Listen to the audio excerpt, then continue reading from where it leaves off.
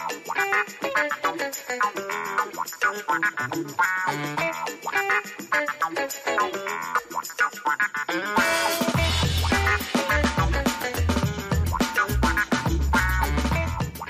people, and this is Lizzie Mesham, and welcome to People My Dog Would Like, where I get to speak with interesting people about their game-changing ideas, fresh initiatives and out-of-the-box movements with an eye on the future, and a compassionate future at that.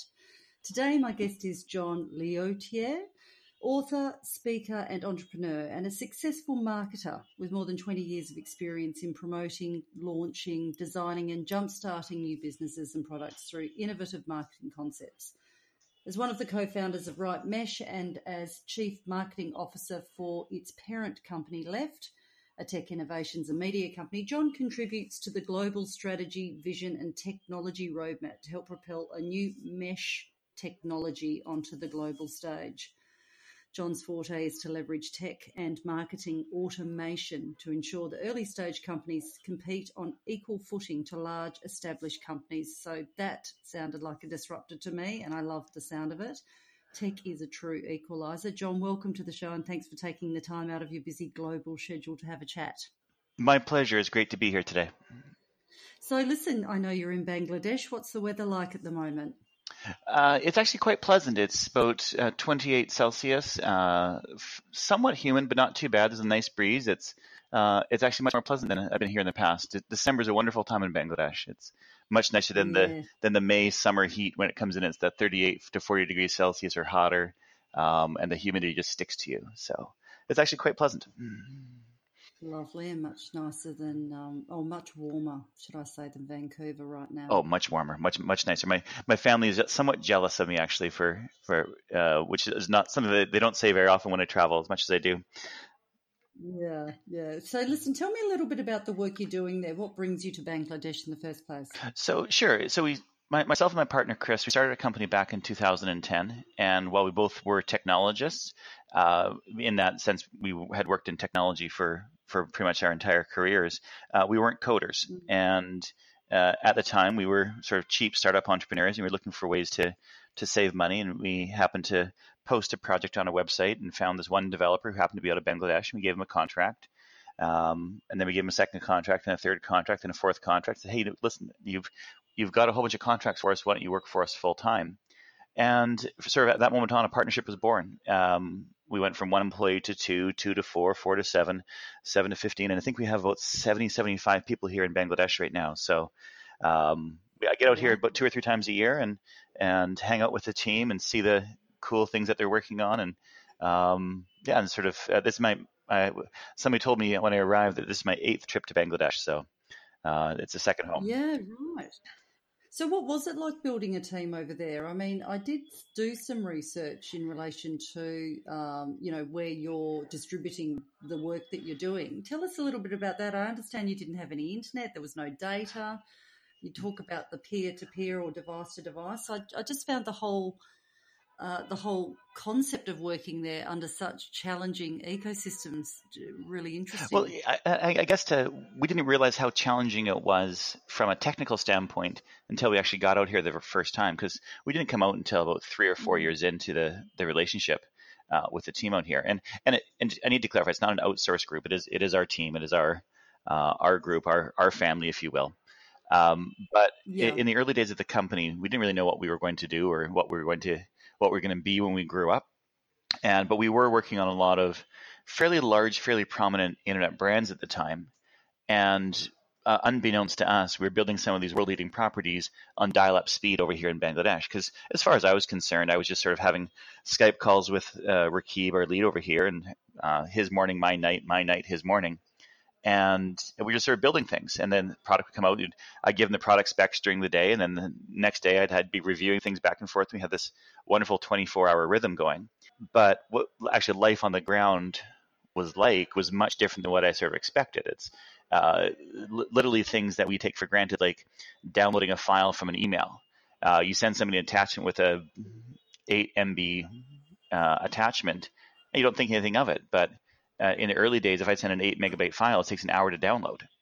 So when you start thinking about building brands and building companies on with those technology hurdles, it's extremely challenging. But from our perspective, we weren't realizing it until we actually came over here for the first time. We started to experience life in Bangladesh and realize, wow, this is different. This is much different. So in a way, the team here needs to be fully commended for their willingness or their ability to adapt. Yeah. So I was interested actually in your co-founder. I think it was Chris Jennison. Is that right? Of Left. That's correct. He Yep. said, in order to understand the story of Rightmesh, you need to understand the story of Left. And I guess from my perspective, I came across you because I was interested in what Rightmesh were doing. And that was when I saw that and I thought, well, actually, that's probably a good place to start. So why not tell us a story about Left? Sure. So in order to understand the story of Left, you have to understand the story of Chris and myself. Back in 97, 98, we were both sort of young tech entrepreneurs experiencing the glory of the dot-com boom. And we were not working on the same company together, but we would meet at networking events and say, hi, how are you? What are you working on? And I would say, well, I'm working on a consumer internet stealth company. How about you? It's, oh, hey, me too. And you bond over that shared experience. And as any friendship sort of evolves, if you start to bond and get attached to the people that you have similar values towards, and we get together sort of once a month, have a pint, go out for coffee, go play some squash, do whatever, and sort of became that sounding board for ideas. And we always say, you know what, one day we should run a company together. We had interesting vision, interesting values that were aligned, and we thought we'd work really well together. And it wasn't really until 2010 that we really truly had a chance to sort of do that. Quick little story here. We weren't planning on doing this startup. This is a complete accidental company. I got together with Chris then on one Friday morning back in 2010, and I said, "Hey, Chris, I need to buy you breakfast. I have to run something past you. I'm having a bit of a moral dilemma here." And my moral dilemma was that the company I was with at the time was a sort of a VP of a marketing e-commerce company, and I said, I have a big challenge that the board of directors can take the company in a completely different direction that I'm not necessarily on board with, but part of that I have to basically go off and lay off a large part of my team to make some pretty drastic cuts. So we started talking through my options, and Chris said, well, are you going to be going to this conference that was happening on the Monday? It was sort of an industry conference that both him and I had been in the past. And I said, no, I can't go to this conference. It's a $3,000 ticket to go on Monday. He said, no, we should go. And he looked at the website. He said, hey, wait a second. They actually have a startup contest as part of this. And if you pitch a business idea, you can get in for $500. So Chris says, you know what? We should pitch something. And I said, oh, well, it's Friday and this thing is on the Monday. You think there's actually a chance for us to pitch something? No, there's no chance. It'll be full. So Chris sort of being let's just take a shot, and picks up the phone and calls the organizer and says, hey, we're looking to pitch. Are you taking new companies? And they said, yeah, we can get you in. How much money are you looking to raise? And Chris said, no, we don't really want any money at this point. What we're looking for is one really good domain name. This is a high-end domain name conference. We just want one good domain name to work on. No, what you have to do is actually have to have money if you're going to pitch. So Chris says, oh, my mistake. I meant to say we're asking for $100,000 for 20% of the company. Great, you're in. So he hangs up the phone. He says, we're in. We're pitching on Monday. What are we going to pitch? And I said, well, the company is not going to go off in this different direction that I was currently with. So how about we solve two problems here? One is I go quit my job. I'll license the IP I was going to work on, and we'll pitch that idea instead. So I went over to my existing company, quit my job, got a severance package which included IP transfer of this one concept. We both went away on the weekend. It was actually my birthday weekend, and he worked on 5 slides. I worked on 5 slides. We got together on the Sunday night and we put our slides together and said, "Hey, well, are we allowed to use a PowerPoint?" And I don't know. So we basically sort of went up there and we winged it. And we had 3 of the 4 sharks or the dragons or whatever you say at this pitch contest. And they said, hey, we'll invest in your company. We ended up not taking any of those. We took another guy we met later that day who had known from past entrepreneurial endeavors. And he said, hey, you guys are here too. What are you doing? Well, we pitched something today. I said, oh, wow, cool. I'll invest in you guys. And I said, well, you saw our presentation? No, but I trust you guys. You'll figure it out. And so that was sort of the start. We called up a third friend that day and I said, hey, Bill, we have a huge favor to ask. We need a company called Left of the Dot Media Inc. And in Canada, you have to have a little modifier attached to it. He said, great. Well, what's your second choice in case you don't get that? And no, Bill, you don't understand. There is no second choice. We have a check that's made out to Left of the Dot Media Inc. So we need the company to be called exactly that. And that was been over 7.5 years ago now that we went from a gainfully employed to ta-da, we have a company. So wow, gutsy. Well, so sorry. Sure. Sorry, I was going to say, so what was it called, Left of the Dot? It was called Left of the Dot because that was going to be, we needed a domain name, for lack of a better term. That was a black hat forum style pseudonym I had. Happened to have the leftofthedot.com domain name. And really the business model we were pitching was that we believe that all good domain names were gone, and that if we took a good domain name, a generic concept like a villa.com or california.com or any of these other one-word brandable domain assets, we could actually lease out and manufacture real estate, literally, for free, because any sort of subdomain concept off of a california.com, a la.california.com, a realtor.california.com, we thought that had immense search value. And it did. It did for a while. It was with, if I had that generic name, I really could rank any kind of concept as a subdomain. So it was left of the .com is really how we sort of positioned it. And so how did what does Left do? I was kind of trying to get my head around it. Can you kind of expand on? I know I think you've said it's like you make product and you're kind of like a lifestyle company, but I couldn't quite get my head around it. Well, we definitely started out that way, and I guess a large part has to be attributed to that accidental beginning. In that accidental beginning, we had the good fortune of not being almost under requirement of quickly figuring things out of what are you going to build. So the very first thing we did as a company said, okay, let's work on our 10 core values. What are we truly trying to do? And the whole thing really can be summarized by the statement of, if you build a company that uses good values and has a good culture, that will attract good people. And if you attract good people, those good people will build good things. We didn't know what we would build in, say, 3, 5, 7, 10 years from now.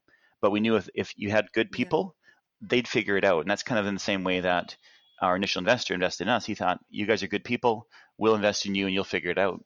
Wow. And that's sort of what we've been doing. So the first few years, we kind of iterate in different consumer companies, and you almost fail a couple times, you're on the verge of bankruptcy, then you have a new order come in, and then you sort of, as Chris likes to say, you cockroach your way through it until you manage to come out the other side and you realize, hey, you know what, we've actually built something kind of cool.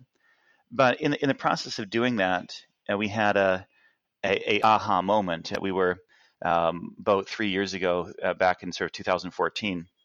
We were working through a project primarily in the travel vertical. We had a number of travel websites, each sort of making money, not really anything passionate towards our hearts or anything like that, but they were doing pretty well, and they were on a bit of a growth curve. We had a bit of product market fit. Yeah. Right. But our team in Bangladesh had wanted to say thank you for all the stuff that we had done for them, because we had given them a nice bonus the year before, and we treated them as part of the family. And they had built this underlying technology that addressed their own pain and their own needs, which we now consider to be Rightmesh. But this own technology was nothing to do with what we had as our core business. It was something completely out of left field. And as much as we try to stay singularly focused, we also have sort of as part of our core philosophy that keep your head up and beware of opportunities as they emerge, because you never know what you're going to see. And I was sitting there on the Skype call with Rakib here, and he was in Bangladesh, of course. I was back in Canada. They sort of sent me through this little product document that described this technology that really addressed the pain that the team here had, which is the internet is really, really slow. The network's overloaded. The infrastructure is really poor. And every time I was having a Skype call, unbeknownst to me, they'd be having to tell all the engineers, everybody get off the internet. So the engineers would sit there and say, well, you're there and I'm here in the same room. Why do we need the internet just to send information back and forth? So they had created this little product spec that outlined their opportunity, what they're trying to solve, and then they built something. And then they said, John, hey, we built this. What do you think? And I said, do you guys realize what you've just created? I said, yeah, it's kind of cool, isn't it? And it was completely bootstrapped, and it was all this sort of just sort of figure it out. So there we were, sort of about 2 months after this momentous day of seeing this for the first time. And Chris and I had just left a meeting with a large travel company in Boston. We're walking along the river with one of those huge momentous decisions of here we were, two guys who have a small little startup with about, say, at that point we were probably about 15 to 20 people here in Bangladesh and maybe 7 or 8 people back in Canada. And we had product market fit, we had growth, we're starting to make some traction with our existing business model. But on the other side of the ledger, you had this idea that if you managed to pull it off, could change the world. And the idea being is that could we find a way to connect the next billion people without using internet or data? And it was sort of one of these ridiculous concepts of, well, no, if somebody would have done this before, and well, why hasn't anybody done this before? And we kept on looking at it and realized, you know what? All the factors, all the things that are happening in the market right now are just saying, you know what? The time is right for mesh technology in its very infancy to finally exist for the first time. You had this huge growth in smartphones, and you had this massive density going into certain geographic regions, and that density was basically going to be able to form the bridge for that network. So we sat there in Boston and we said, you know what, I think we should do it. And we looked at things and we said, well, what's the chance of success? And we both sort of said, maybe 10%, 10% chance of success. And as anybody who's done a startup knows, if you have 10% chance of success, you're probably twice as likely as the next person to succeed. And then over the years, it got 10%, 15%, 20%. And we were saying, I think we're at 50% now. And this is, now we actually have more momentum, but 50% chance of success, that's huge. Wow. So, and that's sort of where the start was. We were not planning on starting the company in the first place. We were not planning on going down the mesh technology stuff in the first place, but by being open to opportunities and sort of seeing what's around you, things happen. And just, I guess, exploring a pain point. So those engineers back in Bangladesh were probably quite frustrated, thinking, God, the bandwidth is so bad. We get you need to have the Skype call, but what can we do as a workaround?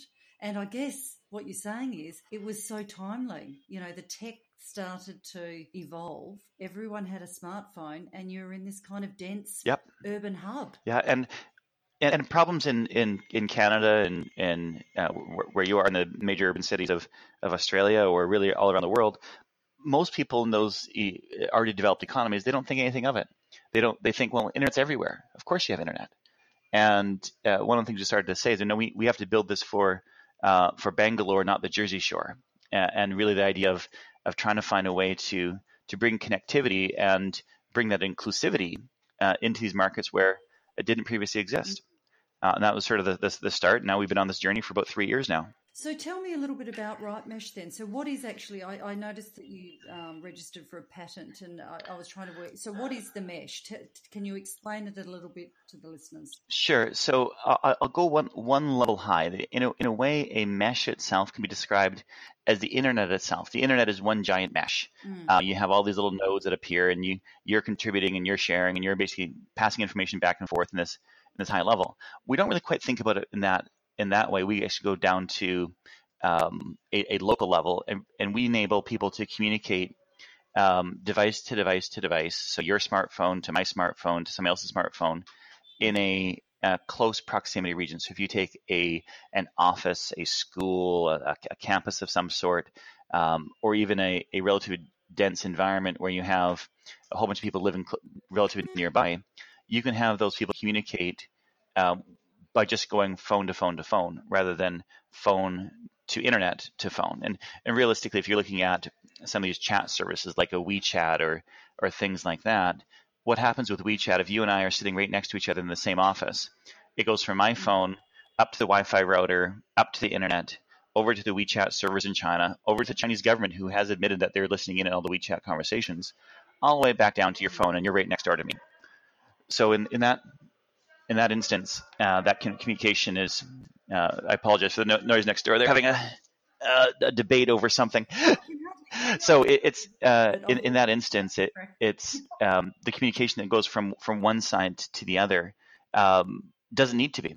And what we try to figure out is a way for that communication to be, to be fast and free is the best way to think about it. So to connect without having to be on the internet. And so how do you do that? Magic. No, it's if you think Like they all sound like piggybacking on each other. The devices are piggybacking on each other, and all I could think about was So Bluetooth. I yeah, can think of every Bluetooth. phone I couldn't work it out. broadcasts and receives signal. Your phone broadcasts and receives Bluetooth. It broadcasts and receives Wi-Fi. Many of the modern Yeah. Android phones also use Wi-Fi Direct, so it's different than Wi-Fi. But your phone broadcasts and receive. If your phone broadcasts and my phone receive, you and I can talk to each other. And really, what our secret sauce has been is that we can either A, switch one person from I'm talking to you with Wi-Fi and talking to somebody else with Wi-Fi very, very fast, or we can actually talk to you with Wi-Fi and the person behind me, if you will, with Wi-Fi Direct concurrently. And as soon as we now be able to sort of split that spectrum and talk to different people across different parts of the spectrum, we can now pass messages very quickly across the edge of the network. And I mean, it doesn't work at super long distances. If I was going to go from here in Bangladesh to talk to my family, that doesn't make sense. The internet's wonderful for that, and we don't want to disrupt that side. But Yeah. for that local communication, we can take a whole bunch of that information off of the internet itself and really facilitate a new way of connectivity, because there's so much communication that occurs that doesn't need to go up to the internet. And all it does when it does go to the internet is it just congests things. It just makes it slower. A good example is if you're sitting in a lecture It hall sounds like you're really creating and efficiencies as well, even just as an aside. well, yeah, we think we are creating huge efficiencies. And we were saying the other day that we think we make Wi-Fi better. If all of us are sort of talking to the same Wi-Fi router at the same time, it's you have 100 concurrent connections to a single source, and it doesn't need to be that. If you're in that lecture hall and you're the first person to pull down the professor's notes, you have one set of notes, and then that set of notes can get passed to the next person, then the next person, the next person, the next person, and all that type of communication can occur without really having to, without having to have 100 concurrent connections all pulling the exact same thing down. So where does blockchain? Listen, I came across the business because I was really fascinated in exploring the blockchain world. Isn't blockchain And fascinating though? from a point of view of solving huge, wicked problems, I think it is incredible, and that's where I'm really fascinated at the moment, and I'm spending a lot of time in that space. And so I love that you're obviously thinking you want something to have an impact on millions and millions of people, 1 billion people plus, if you can, which I think is a fabulous mission. So what part of the business, or what is blockchain enabling? I mean, obviously it's decentralized, obviously it can be very private. I wasn't sure of where the blockchain retrofitted into. Very very good question. And I think for your listeners, I'll also start one level back. When we started the technology, we went out to the users and we had some early prototypes of the technology in different forms, and we had what we classified as a single hop mesh technology. So it went from me to you to one person else. So basically 3 people in total, and that was it. But as we started to go out to the users, we said we built this thing. We're doing a whole bunch of testing down in Cuba, where the internet connectivity is really, really poor, and here in Bangladesh as well, of course. And we started asking the users, we built this thing, but we're not quite getting product market fit. Why aren't you using it like we think you would be? You have this great tool to share your internet with somebody else. Why wouldn't you do that? And I said, well, I know it's kind of for the good of the community, but what's in it for me? I said, well, what do you mean what's in it for you? I said, well, what am I going to get out of sharing my internet? What am I going to get out of being a routing node in a mesh network? And we say, no, you can do all these wonderful things. You can connect the entire hospital. And says, yeah, but I only have a certain amount of data, or this is my battery that you're going to be using, or all these other sort of reasons and rebuttals against it. So we ask the very simple but obvious questions. Well, what if we paid you to share your data? Oh, well, yeah, of course I'd share it then. Or what if we paid you to share your battery and your processing power? Well, of course. So people are motivated by self-interest. They need to find a way to be incentivized for what we classify as the right behavior. Yeah. And that was sort of the start for us. We needed to introduce a system that brought that in. But we had to sort of go one level back. One of the big challenges we had in a mesh itself is, how do you uniquely identify a user when you don't have access to the internet? And that's a very fundamental question. Is everything we've been doing as a society relies on these central authorities, the Facebooks, the Googles, these giant middlemen sitting in the middle that control our identity, control our sense of we are the arbiters of who you are. Who you say you are. It could be a bank, it could be a government, it could be somebody else. Yet we wanted to sort of create a system that didn't require anybody to connect to a central authority, but you still needed to be able to know that I could trust that you were you. And it was a very fundamental, hard question, hard problem to solve. And it was about a few years ago now that our developers came to me and said, John, we've solved the problem. We solved this core engineering challenge. And I said, well, which problem? Because we were still early stage. We had lots of problems. I said, well, which problem? I said, no, the one about identity. I said, well, how did you do that? I said, well, there's a new thing that just launched. It's called Ethereum. And we think Ethereum could be used. And I said, well, what's Ethereum? No, Ethereum is kind of like Bitcoin. You heard about Bitcoin. Yeah, I've heard about Bitcoin. Didn't invest when I had a chance, but I've heard about Bitcoin. Well, Ethereum is kind of like that. And we can use the Ethereum library to generate this new cryptographic key on every single device. And that cryptographic key, which is the Ethereum wallet ID, can be used in lieu of an IP address. So in the internet-connected world, everything has an IP address. Everything is an internet protocol connector. But in a mesh world where not everything connects to the internet, how do you uniquely identify not just your smartphone, but your smart appliance or your IoT device? And what they had solved is that, well, we'll use Ethereum as its unique identifier. So we had that at our core, and we then went around to look for ways to incentivize people to sort of communicate and get incentivized for communicating across the mesh. It was a sort of natural evolution for us to say, okay, well, if we start introducing this token into the mix, we can now incentivize this right behavior. So for us, blockchain was a natural thing, and it's not in a way, it's not a standard approach for why people would want to use blockchain, but you need to find a ways to uniquely trust people. And then when you start incentivizing or compensating somebody for use of their data, for use of the device resources, for sharing their information, you need a central ledger or distributed ledger to track and share that information around the world. So that's sort of we stumbled into it once again by accident. I like to keep on thinking that all this stuff is fully intentional, but really we have one giant accidental company that seems to be trying to change the world right now. Yeah, it feels like the stars keep aligning for you. I mean, to be having someone approach you with the blockchain technology and Ethereum, the conversation around Ethereum very coincidental 3 years ago was fabulous. And so is it that people have got their own encrypted private key? So every device, which is whether it's a handheld mobile phone, whether it's a car, whether it's a fridge, whatever, everything has got its own individual encrypted key. Is that how it works? And is that private? Is it a private? It is definitely a private key. So the moment because really what we have not created an application. We don't have a hardware device. We don't have this. We have this underlying protocol. And really, this protocol is software code that any application can take our software protocol and integrate it into their existing application. So if you have a messaging application, or if you have a really cool, hot new game that you want to play words with friends, our team here is building a card game right now that should let people play hearts across the mesh. But if you're building, oh my God, I love hearts. So yeah, it's I remember playing hearts all the time, going camping and such. Oh my God, I'm going camping this weekend, and I've said to everyone, we are playing hearts all weekend. So but in that instance, as soon as that card game basically initiates our library, that phone becomes a node in the mesh. But so a cryptographic key is generated, and the very first thing you need to do is almost have a handshake, if you will, with others nearby on the mesh itself. If there's people are one hop away, so we're within, say, 50 to 100 meters apart, we can have a single hop between us. And that hop then is we exchange keys. There's nobody in the middle of us. And as soon as we exchange our public-private keys, we are locked down and communicate across the mesh worldwide. Because we can go from device to device, up to internet, all the way across the internet, back down to device to device. And it can still communicate with you with that same key structure. If we have that same key structure, we've taken there's a company called Whisper Systems, and they use the Signal protocol, which is the same technology that WhatsApp uses for authenticating communication.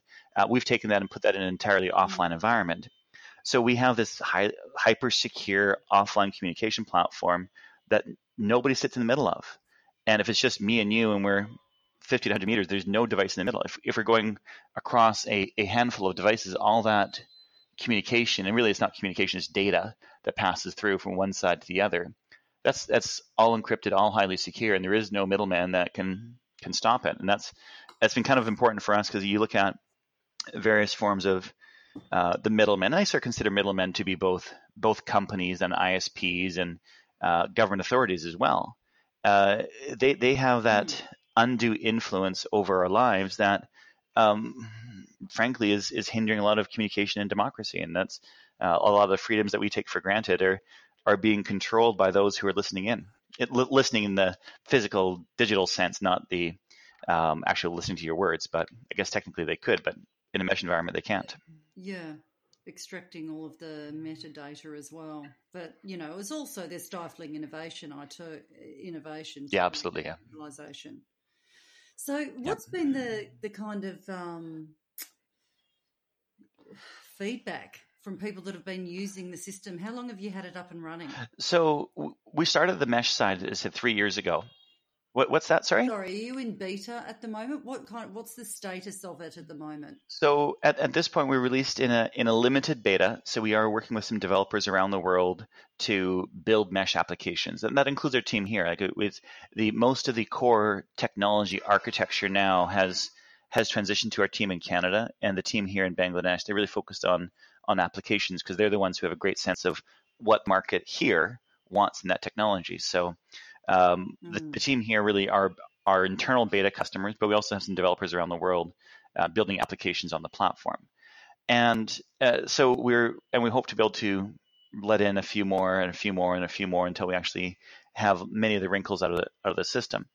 But the feedback we've been getting has been phenomenal on one side and scared on the other, and the other being, in a way, the status quo. Because the status quo, if you're a telecom company, if you're an ISP, if you're somebody whose entire business is based on being that middleman, you kind of don't like us very much right now.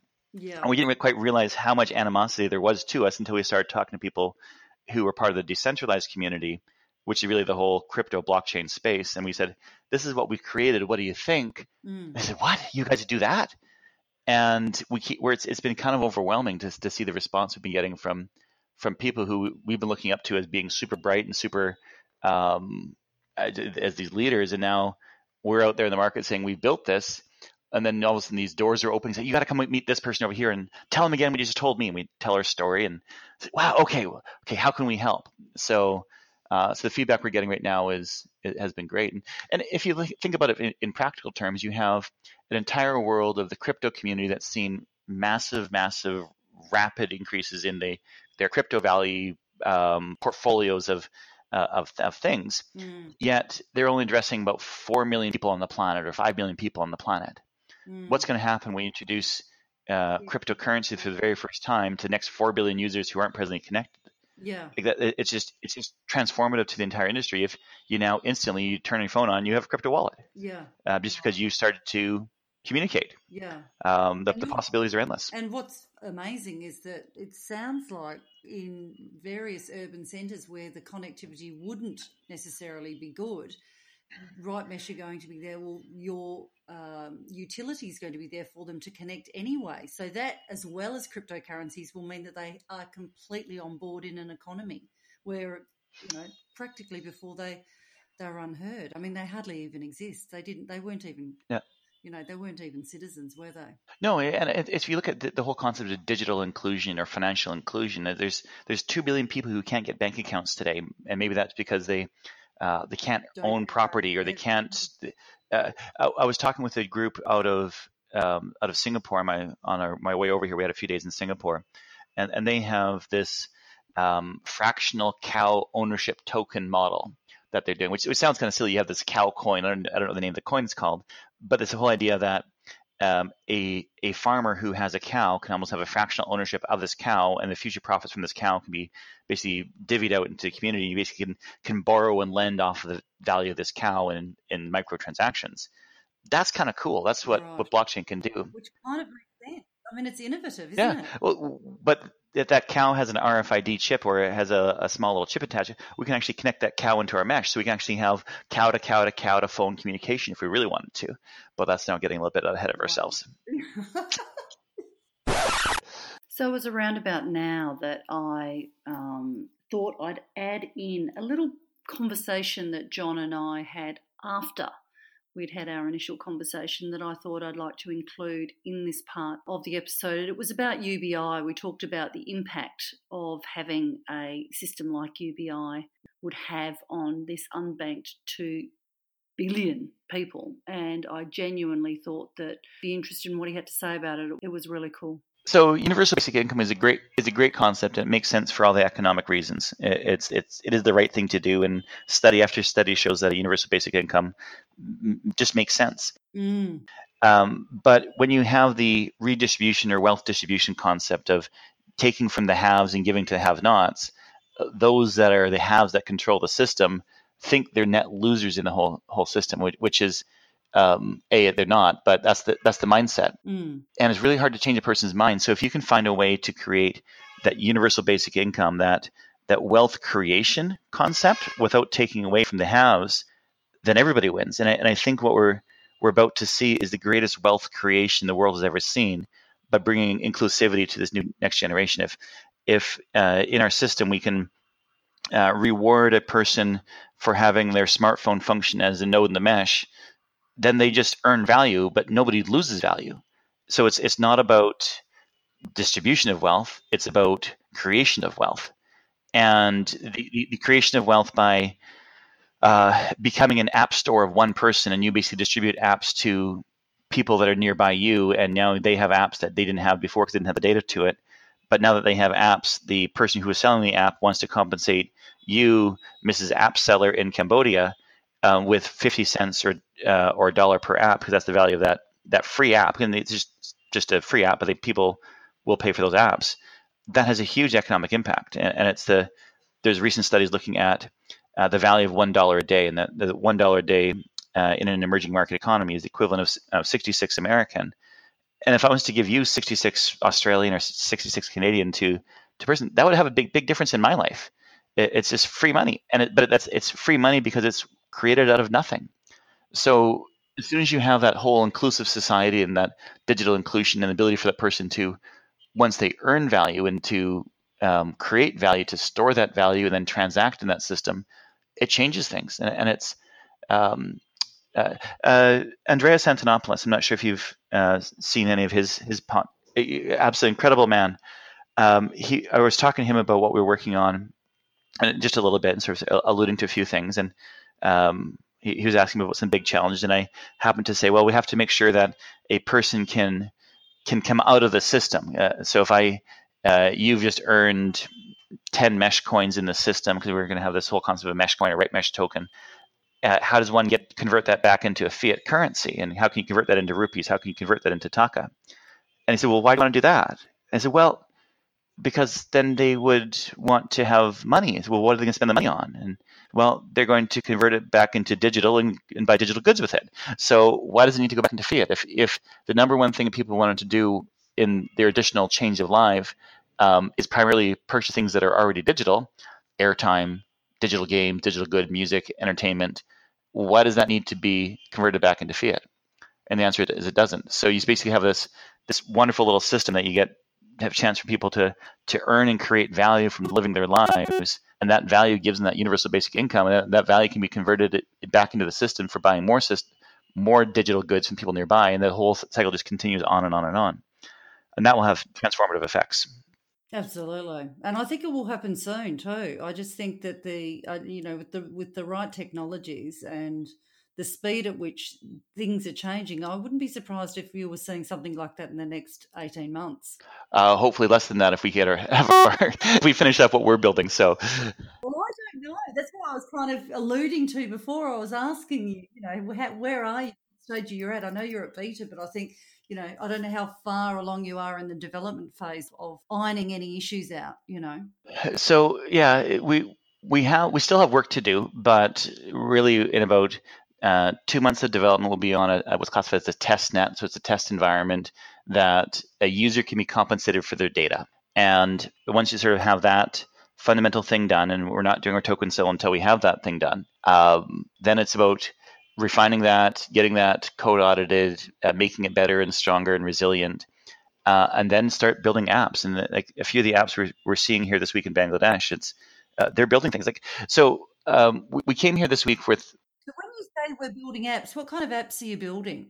So we have I think there's 6 apps, and then turn around and look at a whiteboard here. There's 6 apps that the team has been hacking, and we sort of gave them very little direction to say build apps. Look at your life, what you would want to see if you had this tool. So they're building this, obviously what would help their lives. Yeah. So we're having an internet sharing app of someone wants to share their internet with somebody nearby. Sort of an obvious one. It's a challenge because the first generation of our technology will not be general purpose internet. It will be application specific internet. So it might be app to server communication, but it won't be. You can now browse all the internet for free and just sort of it's open. But we know we can get there. So this is sort of the first iteration of that. They're building a game. There's a popular game that's played in various parts of really all across Southeast Asia, primarily into China and Indonesia, called Werewolf. I'm not sure if you know Werewolf. I've heard of it, yeah. Um, it's basically this quasi card game for 7 to 10 people, and you basically somebody's a werewolf and somebody's a doctor and somebody's villagers, and you do this thing. So they're building this game. I haven't seen it yet, so I get to see that probably right after we get off this call here. They're building a news app. So one of the big challenges that not only is faced here in Bangladesh, but really faced around the world, is the whole concept of air quote fake news. And really, from a fake news standpoint, it's how can you sort of almost crowdsource news and share that with people nearby, and then trust that the news that comes out of a report is accurate. And then how does somebody who generates the news get compensated for it? So they're building a news gathering app because they really think that, especially for small town politics, it can really be twisted by just a single news source. And really, if you have limited connectivity, the news sources are really limited because there's he who has connectivity is the one who makes the news. So they're building one of those. Yeah, they're building a business card app for use at conferences. So if you and I walk up together and we want to exchange information, but we're overloaded in a conference network, how do we exchange information? You say, well, let me just take your paper card and I'll get back to you. But they think that should just be digital, so communication can happen across the mesh. I saw a demo yesterday of a what they're classifying as music mesh. These are all sort of code names, of course, but a music mesh is really about can you have more than one phone connected together and stream songs from one device to the other device to the other device and so on. So you basically use the speaker of every single device to almost create a party. So if you have one person who's listening to music and now everybody in that mesh can also listen to the exact same song at the same time. That's a big reach for where the technology is today. Yeah. But it was pretty cool. It was definitely, there's definitely something there that they can keep evolving. And of course, we're building a messaging chatting application. But probably one of the biggest ones that has sort of an immediate thing, we're building this app called Flare. And really what Flare is all about emergency communication. So what happens when there's an earthquake or a flood or a hurricane or any of these or school shootings or any of these horrific events that happens? What happens when the networks go down in those environments? It's if you look at I don't know, any of the terrorist attacks that have sort of plagued the world over years, one of the very first thing that happens is the networks go down because everybody's scrambling trying to get in touch with their loved ones. If you can actually facilitate communication, just that simple thing of "I'm okay," that would have enormous impact on the world. Just being, it's Facebook's check-in safe, which is a great thing. If you have connectivity, if you don't have connectivity, check-in safe doesn't work too well. So they're building this app called Flare that does that as well. And honestly, just incredible. So listen, so you've got your group in Bangladesh, you've got your developers in Canada. You're obviously growing. I saw that you are doing an ICO. When's the ICO coming up as in initial coin offering? And what do you get with the token? What kind of utility is the token? Is it just a utility token, or is it to be traded? I think it'd be worth going through that as well. Sure. So we're looking at it. Whether we do a initial coin offering or a token generation event, we're launching this either way and we need to get a token out to the marketplace because we need to have, for those who are looking at, I want to receive compensation for my data. I want to know how many rupees that's worth, how many taka that's worth, how many Brazilian real that's worth, and you need to almost in a way a market price of that data or the device resource to know in your local currency what that's worth. So we're doing one. The timing on that is probably late January, early February. We're still working through some specifics on that. We're trying to make sure, once again, we're trying to do things right, as we probably get a sense of what we're all about. We've been going really slowly through this process. We've watched this massive spike of interest going up, and then we've seen some frothiness in the last month, but that hasn't really changed our timeline. Oh, so it's not just me. It's not just me then, because when I was reading about you, I was thinking, I can't believe this hasn't been done before. It's phenomenal. It's really hard. Is the answer? Like we looked at it from a and the first generation technology with um, sort of if you're using sort of almost off the shelf or just Bluetooth or going from Wi-Fi to Wi-Fi to Bluetooth and various things.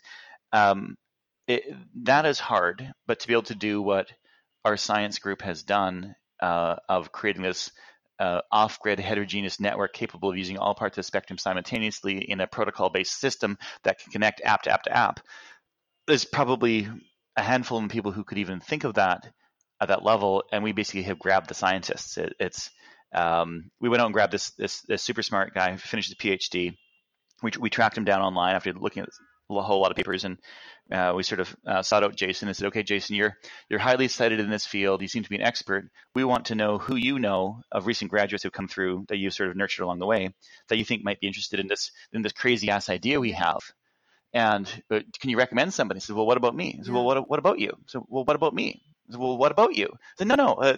What about me for this position?" I was like, "Serious? You want to you want to join these small little guys in Maple Ridge, a small town out suburbs of Vancouver, on this crazy adventure that has basically, at that point, I think we were about 15% chance of success."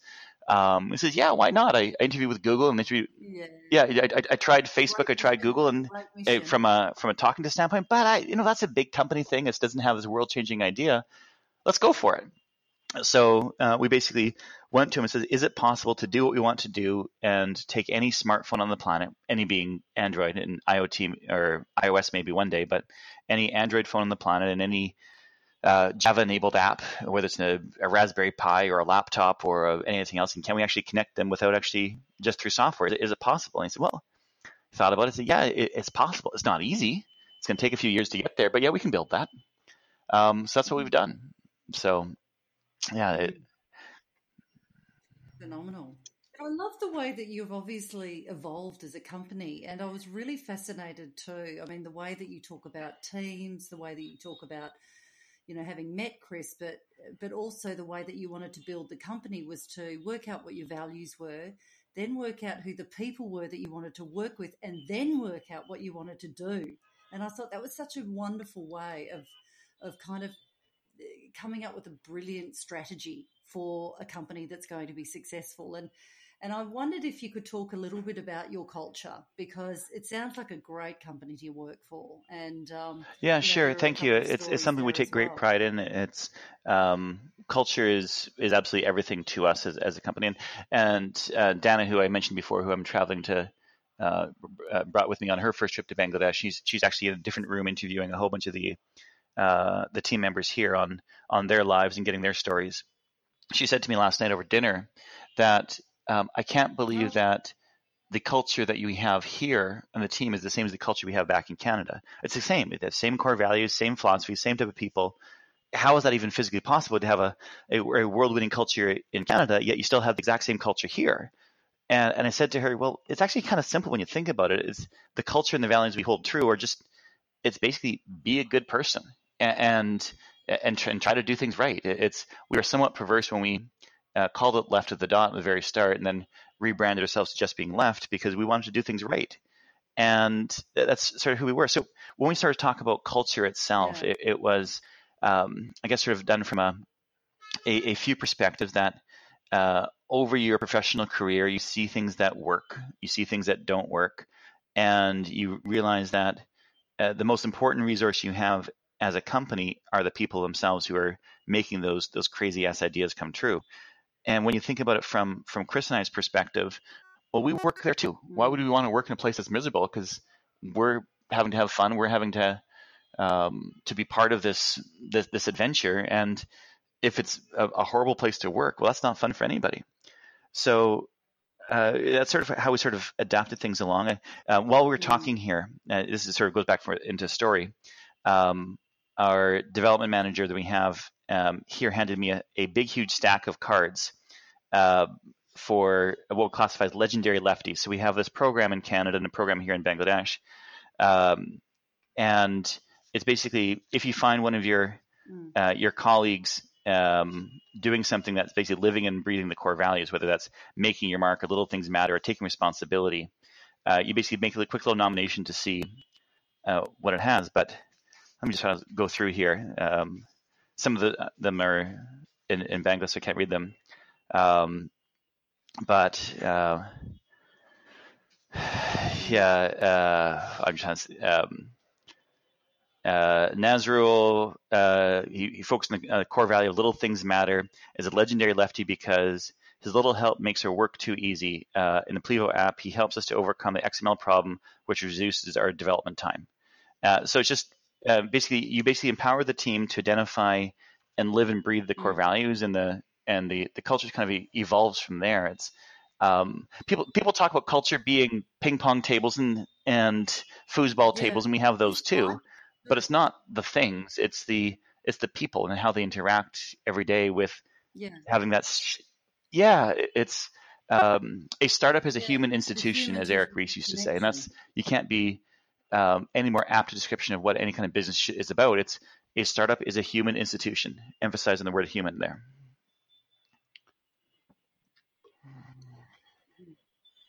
Yeah, absolutely. But I mean, I must say, I was really keen on all of the things you were doing. Yep, You were saying, you had some goals, which was what, win the Best Workplace Award in, yep, British Columbia yep. by 2019. You did that in 2016. You wanted to be world recognised community engagement program by Well, we actually 2020. have I reckon you're going to do it earlier than we that. have an entire wall on our office about goals that we set for ourselves. We're very much a goal-driven organization, very metrics-driven. I can tell you conversion rates, referral rates, viral rates, profit loss, and so can basically everybody in the Yeah, entire company. But so when we sat down and created our goals and these sort of this, we do these 6-6-6 plans. There's nothing satanic about that, but it's 6 weeks, 6 months, 6 year, 6 weeks, 6 weeks, 6 months, 6 year oh my plans. God, really? So That back number? in 2015, so goals for 2015 are 16 are 17 are 18, 19, 20, all the way up, and we put these on our walls. But what we do, and we've done it since day one, is that Mm. once you have your big goal, and this is a really big goal, such as win a community engagement award or win awards for best workplace, you reverse engineer the goal, reverse engineer the dream. And part of that reverse engineering is, okay, well, in order Mm. to do this, how can we have what would a world class community engagement and culture initiative look like? And you brainstorm the ideas, and okay, well, in order to win this award and get recognized at it, you have to, and you reverse engineer the dream. And we started reverse engineering the dream. Yeah, yeah, Yeah. exactly. And we did that with a Backcasting, few don't you? things, and You one of kind of which got was to backcast everything. uh, be acknowledged for a community engagement program in 2020. And somebody had put up there, because this is a team exercise, not just Chris and I, team exercise. And somebody says, well, in order to get win an award, you have to apply. So they say, okay, well, it's the application process. Well, the application process here. And somebody else said, well, in order to apply and win, you should get some practice at it. So we said, well, we should apply this year. And lo and behold, we were recognized for our community engagement programs.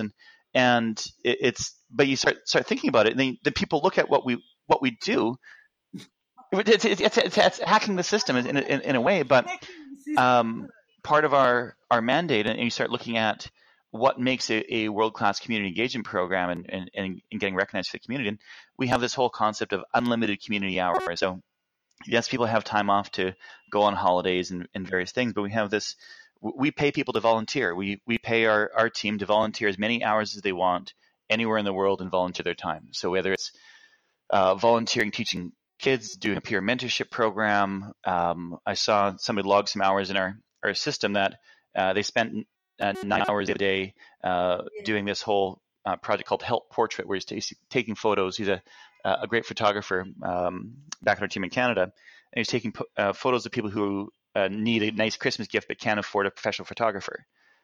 So he basically volunteers his time for 9 hours, and he's out helping out. We pay Mm. our employees to do that. So and all that kind of thing is just sort of who we are, and just sort of evolve. So, That's but fantastic. it is still, Great. yeah, it makes it a much more fun place to be for ourselves and for a team, and then they attract more good people, and the whole cycle improves. Yeah. But just so human, and I loved how you kind of approached your goal setting and how you kind of framed it as the metaphor of a kite and talked about success. You know, the success Yeah, trail is a series of small, deliberate actions with intent. You know, all those little yeah. mini From decisions those we little make things every matter, which is day. one of It sounds like you've our embodied values, that in as I said. everything you do there. There's a Hawaiian proverb we used to have up on the wall of our old office that says the kite flies because of its tail. So if you just make a big goal, but don't actually take care of the small little things, like those little bows in the end of a kite's tail, it will fall back to the ground. And a kite has to be tended, and that's sort of why we adapted the kite as a Mm. metaphor for the whole company. Is that if you if you play with it, and basically you're pulling the wind, and you'll sort of be majestic and flying through the air, and you can make it do amazing things. But if you ignore it, it will fall back down again. So that's kind of what we're about. It's those Mm. values are things that we live and breathe every day. It's from a culture committee standpoint, we now have committees in the teams that sort of plan out different activities to do, of how we can actually do and how we can actually live and breathe those core values every day. But myself and Chris aren't allowed to be part of that committee. But do you have a director of greeting? No, we do. Django. Sorry, He's can I just ask, do you our have a DOG. director of Yeah, greetings, director or of was greetings. Chris pulling my leg? So he I think he even has business cards. I tell you, oh, that is just so adorable. Honestly, it was so hilarious talking to Chris about his dog and the. Oh, I'm sorry about the cat story. That was Yeah. I don't know whether we should Yeah, no, share that we're with not going to anyone, but talk about I that. was like, It's what? a What about the um, cat? You can't look it's after the no. We do have a just director the of cat. greetings. Okay, go He's on. And then he's we only have a one dog office policy now, because the days we tried to bring two or three in, those were not good days. The days we brought in one dog and two cats, those are really bad days. So we have a one dog policy, and um, uh, so no, yeah, yeah, oh, so we'll never be able to bring Chacha, but just as well you're in Canada, sure. Bangladesh, and I'm in Melbourne. Hey. So listen, I thought I'd ask you just a few quick questions just for fun because I get What's in a my little bit fridge that's personal towards constantly the end. So replenished what do you other have in than your milk? fridge that is Well, I constantly have an filling 11-year-old and a up? 13-year-old, so two boys. So milk is definitely going down quickly. Um, Yeah. cheese. There's a whole bunch of like shredded cheese. You start making nachos, which is great, and you Yeah. help yourself to cheese. But with my 13-year-old, he turn around and he basically opens up the shredded bag of cheese, and he's basically throwing handfuls down his throat. And it's I love cheese too, but not quite in that. It's like he lifts his head out of the fridge and he has those little tangles coming down on the one thing, like whiskers now of cheese. So yeah.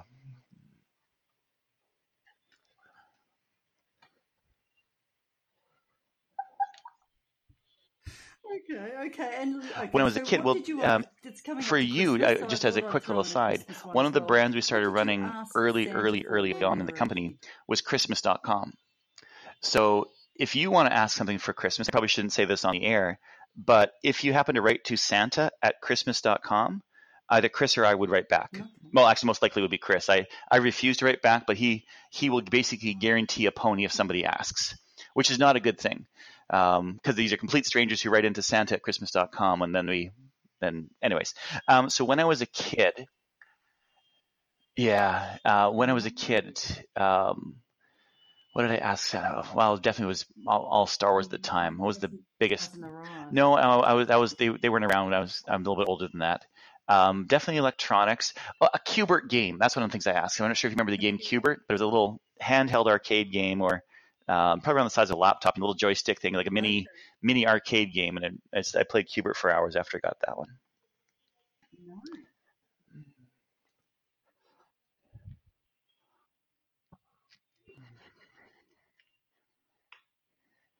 Very sweet, very sweet. And what advice would you give Well, actually, no, I flipped it. I interviewed someone recently, he's a futurist actually, Professor Sahel Inayatullah, who is actually a Pakistani that has spent quite a bit of time, I think, going to Bangladesh as well.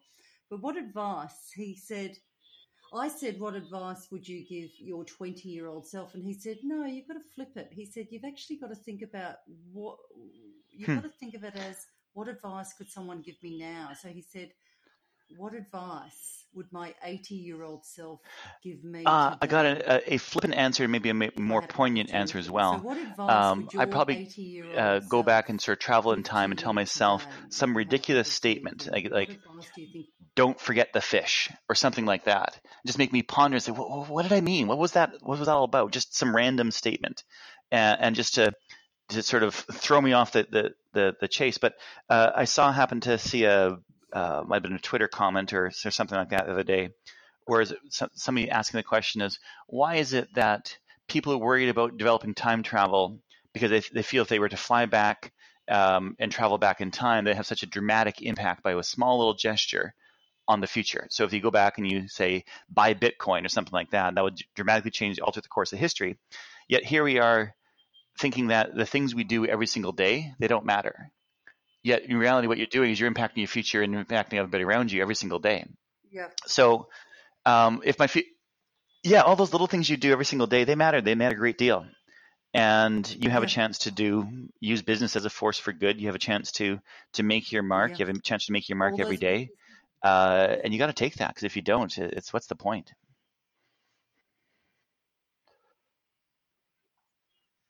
Absolutely.